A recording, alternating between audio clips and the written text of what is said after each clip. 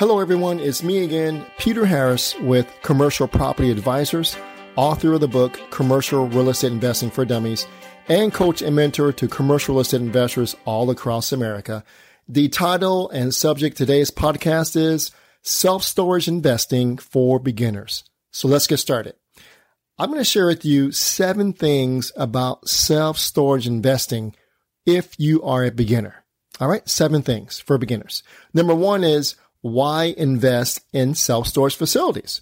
Number 2, finding self-storage facilities to invest in. And number 3, the 3 main types of self-storage facilities you're going to find out there. Number 4, the 2 main types of deal scenarios you're going to find yourself in. Number 5, how to do a quick evaluation. Number 6, how to fund your self-storage facility. And number 7, the 2 biggest myths of self-storage investing. Okay, so let's get started with number 1. Why invest in self-storage facilities? Well, hear me out. If you get married one day, you don't necessarily throw your couch away. You don't necessarily throw all your gadgets away. You put it in storage, right? Here's another example. When one of our brave young men in the military gets sent overseas for a tour of duty, they put their stuff into storage. Now, during the last recession that we had in the U.S., many people were forced to downsize, and they didn't want to throw anything away. They put their stuff in storage. All right. When the economy is booming, all right, people buy stuff, extra stuff, the stuff that they have, they don't want to throw away. They put into storage. Okay. All right. So there's a stable and growing demand for self-storage investments, and thus the market for self-storage investors. That's you. All right. So I'm going to share 3 facts with you. Did you know that 1 out of every 10 people in the U.S. use self-storage? Did you know that? Here's a second fact. There are over 50,000 self-storage facilities in the U.S. today. Now, over 10 years ago, there's only 30,000.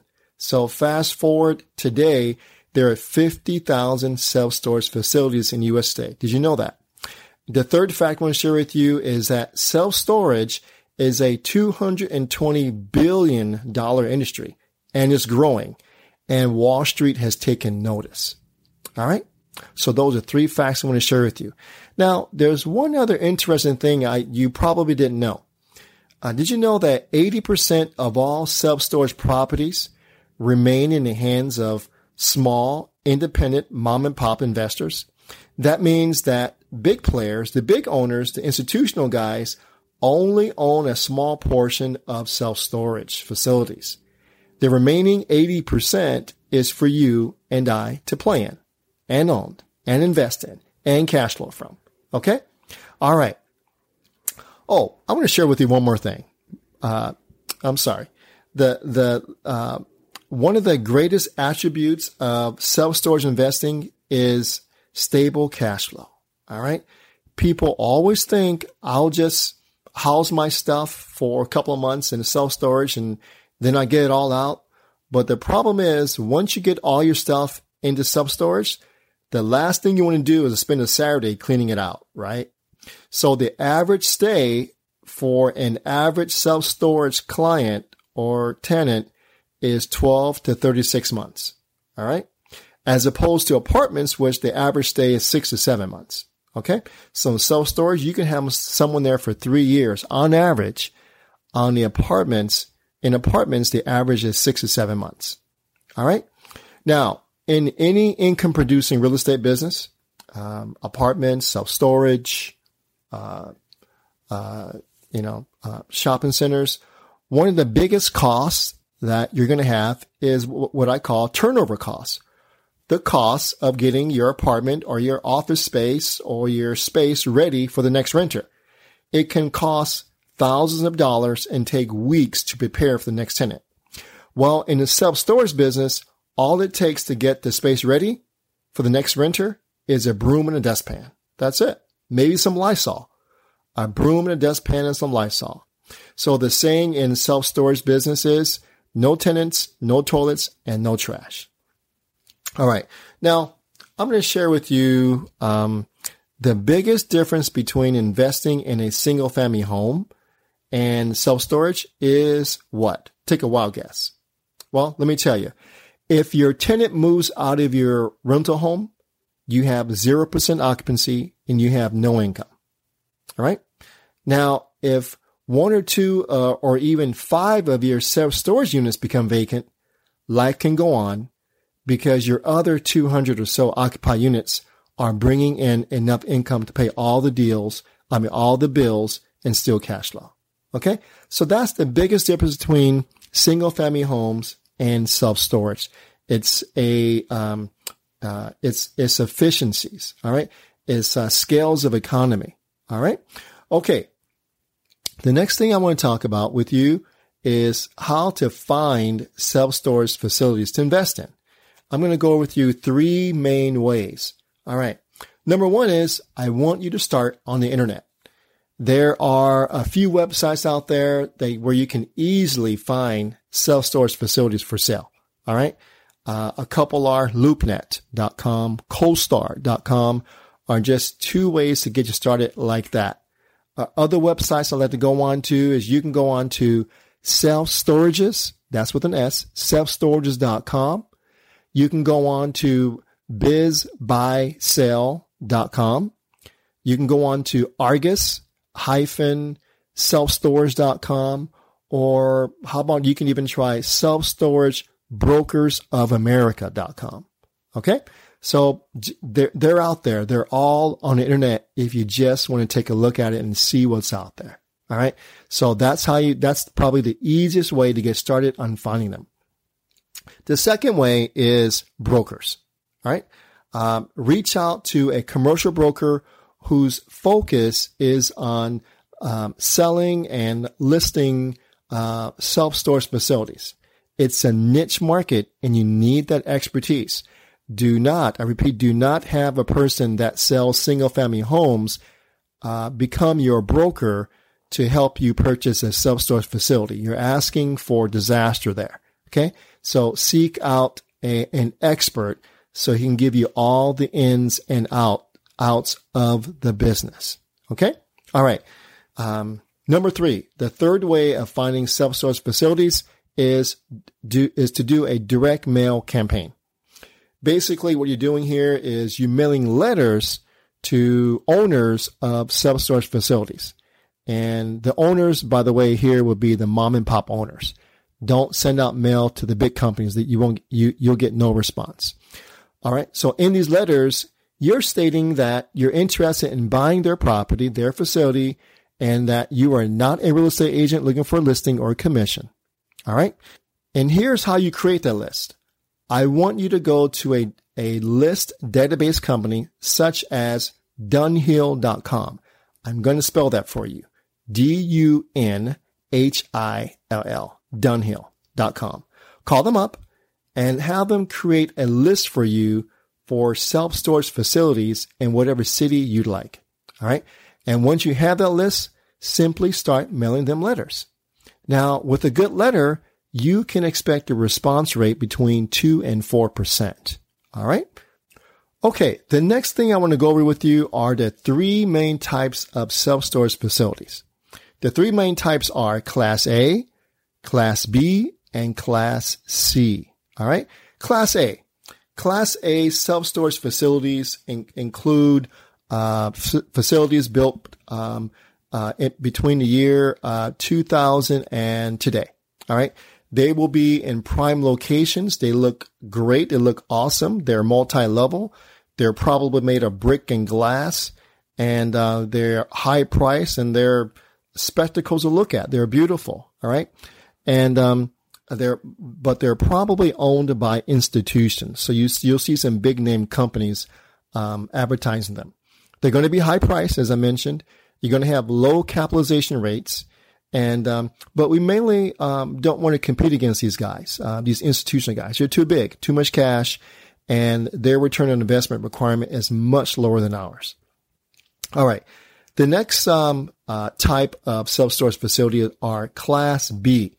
Now, these facilities are built between the 1980s and 1990s, and they're primarily owned by mom and pops. And guess what? This is where you want to spend most of your time and effort. You want to buy these facilities. You're going to have, they're going to be medium priced. All right. They're going to have, higher cap rates than A class. Remember, the higher the cap rate, the riskier the investment. Remember, A class is the lowest risk. Then we have B class, which is lower risk. All right. So you're going to have a higher cap rate in A class, but you're going to have, probably the most, number of opportunities for immediate cash flow with these, type of self-storage facilities, Class B. All right. Lastly, Class C. These facilities are built in the 60s all the way to the 80s. All right. They are the low cost provider for the area. And these are the guys you go to with the cheapest rates. They could be in the rural locations in the country. You're going to have gravel driveways, no gates. Some of them will need repair. And basically, some of these C-class facilities will need to be converted or will eventually become obsolete. All right. And because of all this, the cap rates will be the highest.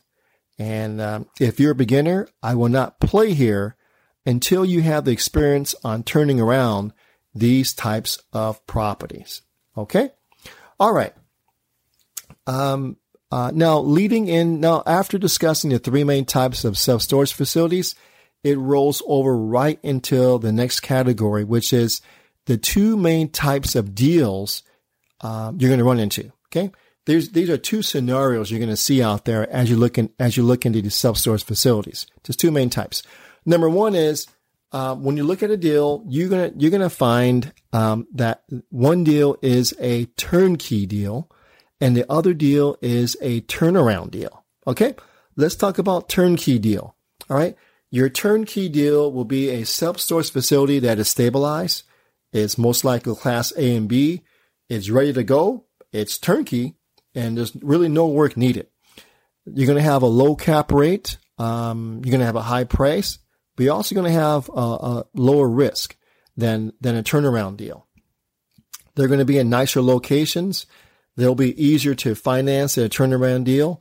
And because these are turnkey deals, you're going to have little to no deferred maintenance. So basically, these are out of the box, ready to go, cash flow, day one.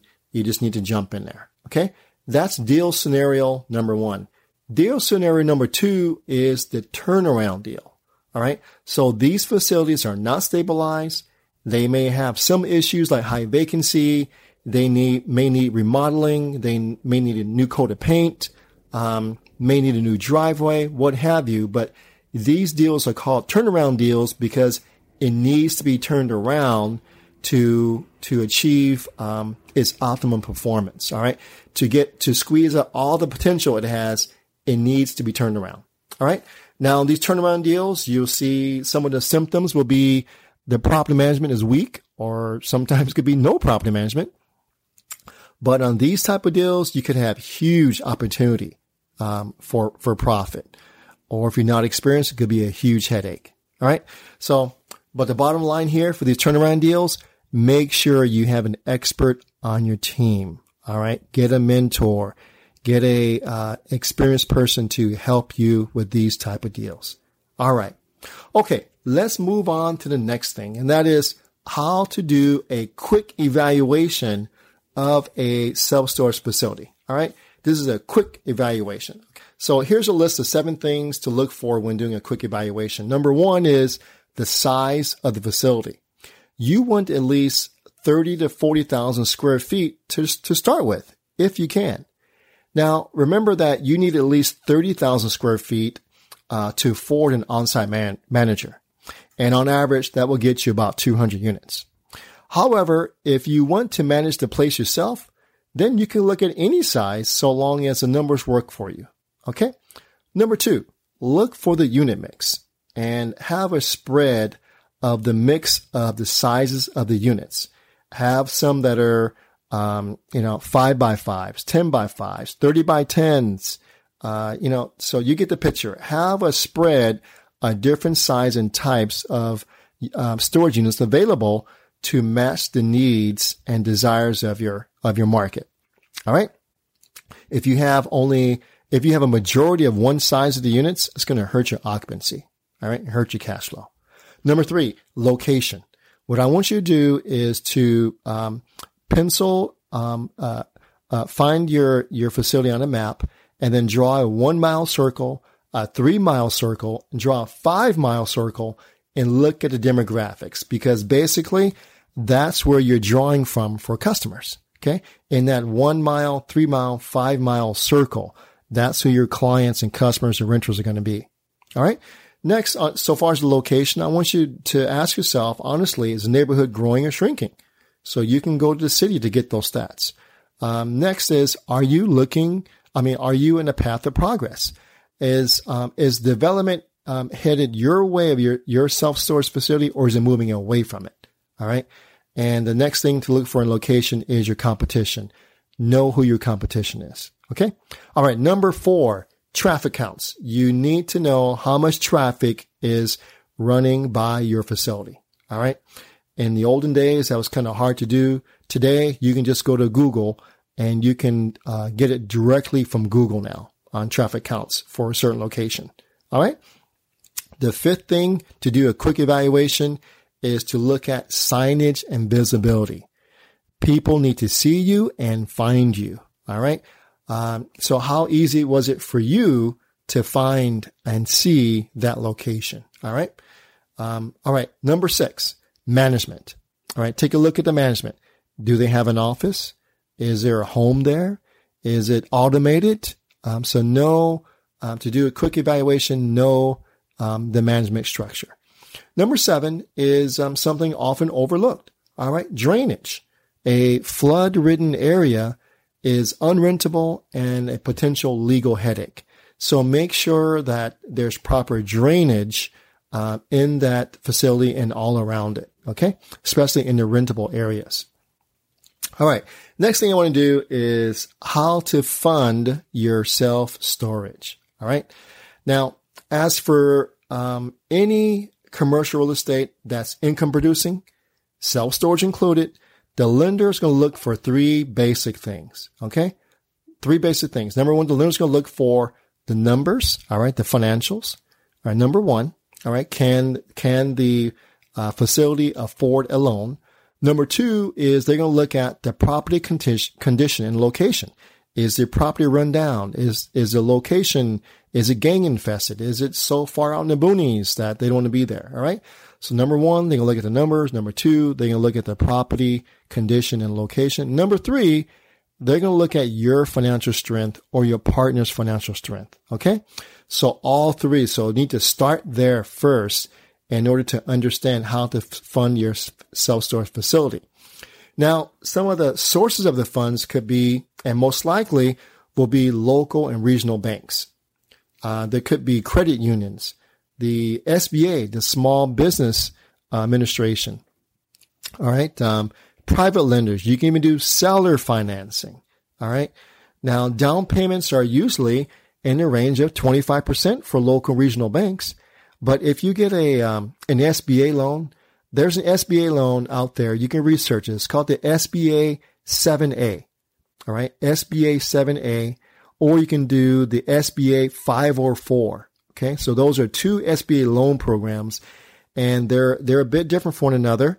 But basically with those 2 programs, they require as little as 10% down payment. Okay. And the terms are pretty good. All right. But there are some, underwriting requirements there that you adhere to. So take a look at that. All right. Now, interest rates on self-storage facilities, they're competitive as any other commercial real estate type. All right. But let me tell you personally what I've been seeing myself and have been a part of in funding these commercial deals. All right. Let me make up a name of a student or a client or an investor. His name is Joe. All right. So Joe finds a deal and he gets it under contract. Joe doesn't have a down payment or the net worth to fund the deal. All right. Does that sound familiar? Is that you? All right. So what Joe does is he finds a debt or an equity partner to partner with him. All right. And these partners bring in the down payment and the credit. Joe pays them a return on their investment and makes them part of the deal. All right. So that's something that you should learn how to do. And in fact, that's something that we teach at Commercial Property Advisors. But if that's your situation, you can still participate and get, you can still participate and get your self-storage deal done in this manner. Okay. And finding a deal, doing the due diligence, pulling the finances of others together to get a deal closed. All right. All right. Now, the last thing I want to do is I want to go through the two biggest myths of self-storage investing. All right. The two biggest myths. All right. The first myth is self-storage is a hands-off business and the income is passive. That is such a myth. All right. It is not a hands-off business and the income is not passive.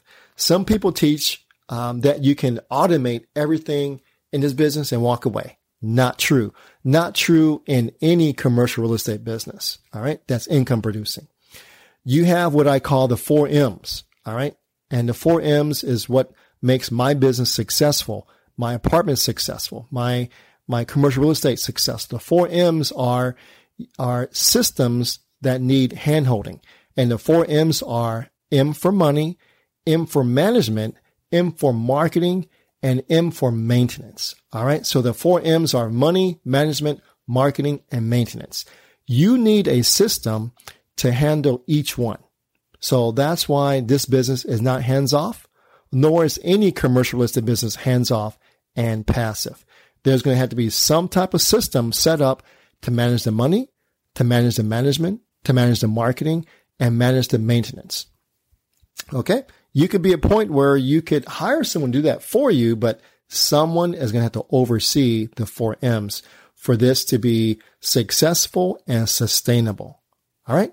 Now, speaking of one of the M's, I'd like to bring up in self-storage, probably the most demanding M is the marketing. The marketing in this industry, in the self-storage industry, is really important. Lead generation is where you'll be spending quite a bit of brain power and money on.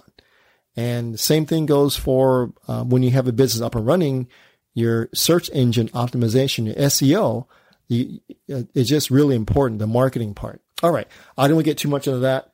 Let me go into the second biggest myth of self-storage investing, that it's a quick turnaround business. It is not. It can take years to stabilize his business. If you're going to remodel and rebrand and reposition a self-storage facility, from day one to getting it stabilized, it can take 4 years. All right. So just imagine that. It is not a quick turnaround business. All right. Now, here's what you have to understand. Anytime, ownership or management changes in any commercial real estate, particularly self-storage, you're going to go backwards for a few months. Then you hit your stride before outperforming where you had been achieved before. All right. So just imagine you're going to take over. There's going to be some hiccups. There's a learning curve there, and then you're going to get momentum going. All right. So it takes time to build a financial fortress in commercial real estate. You build it one brick at a time. Okay. All right. So that's going to end this podcast.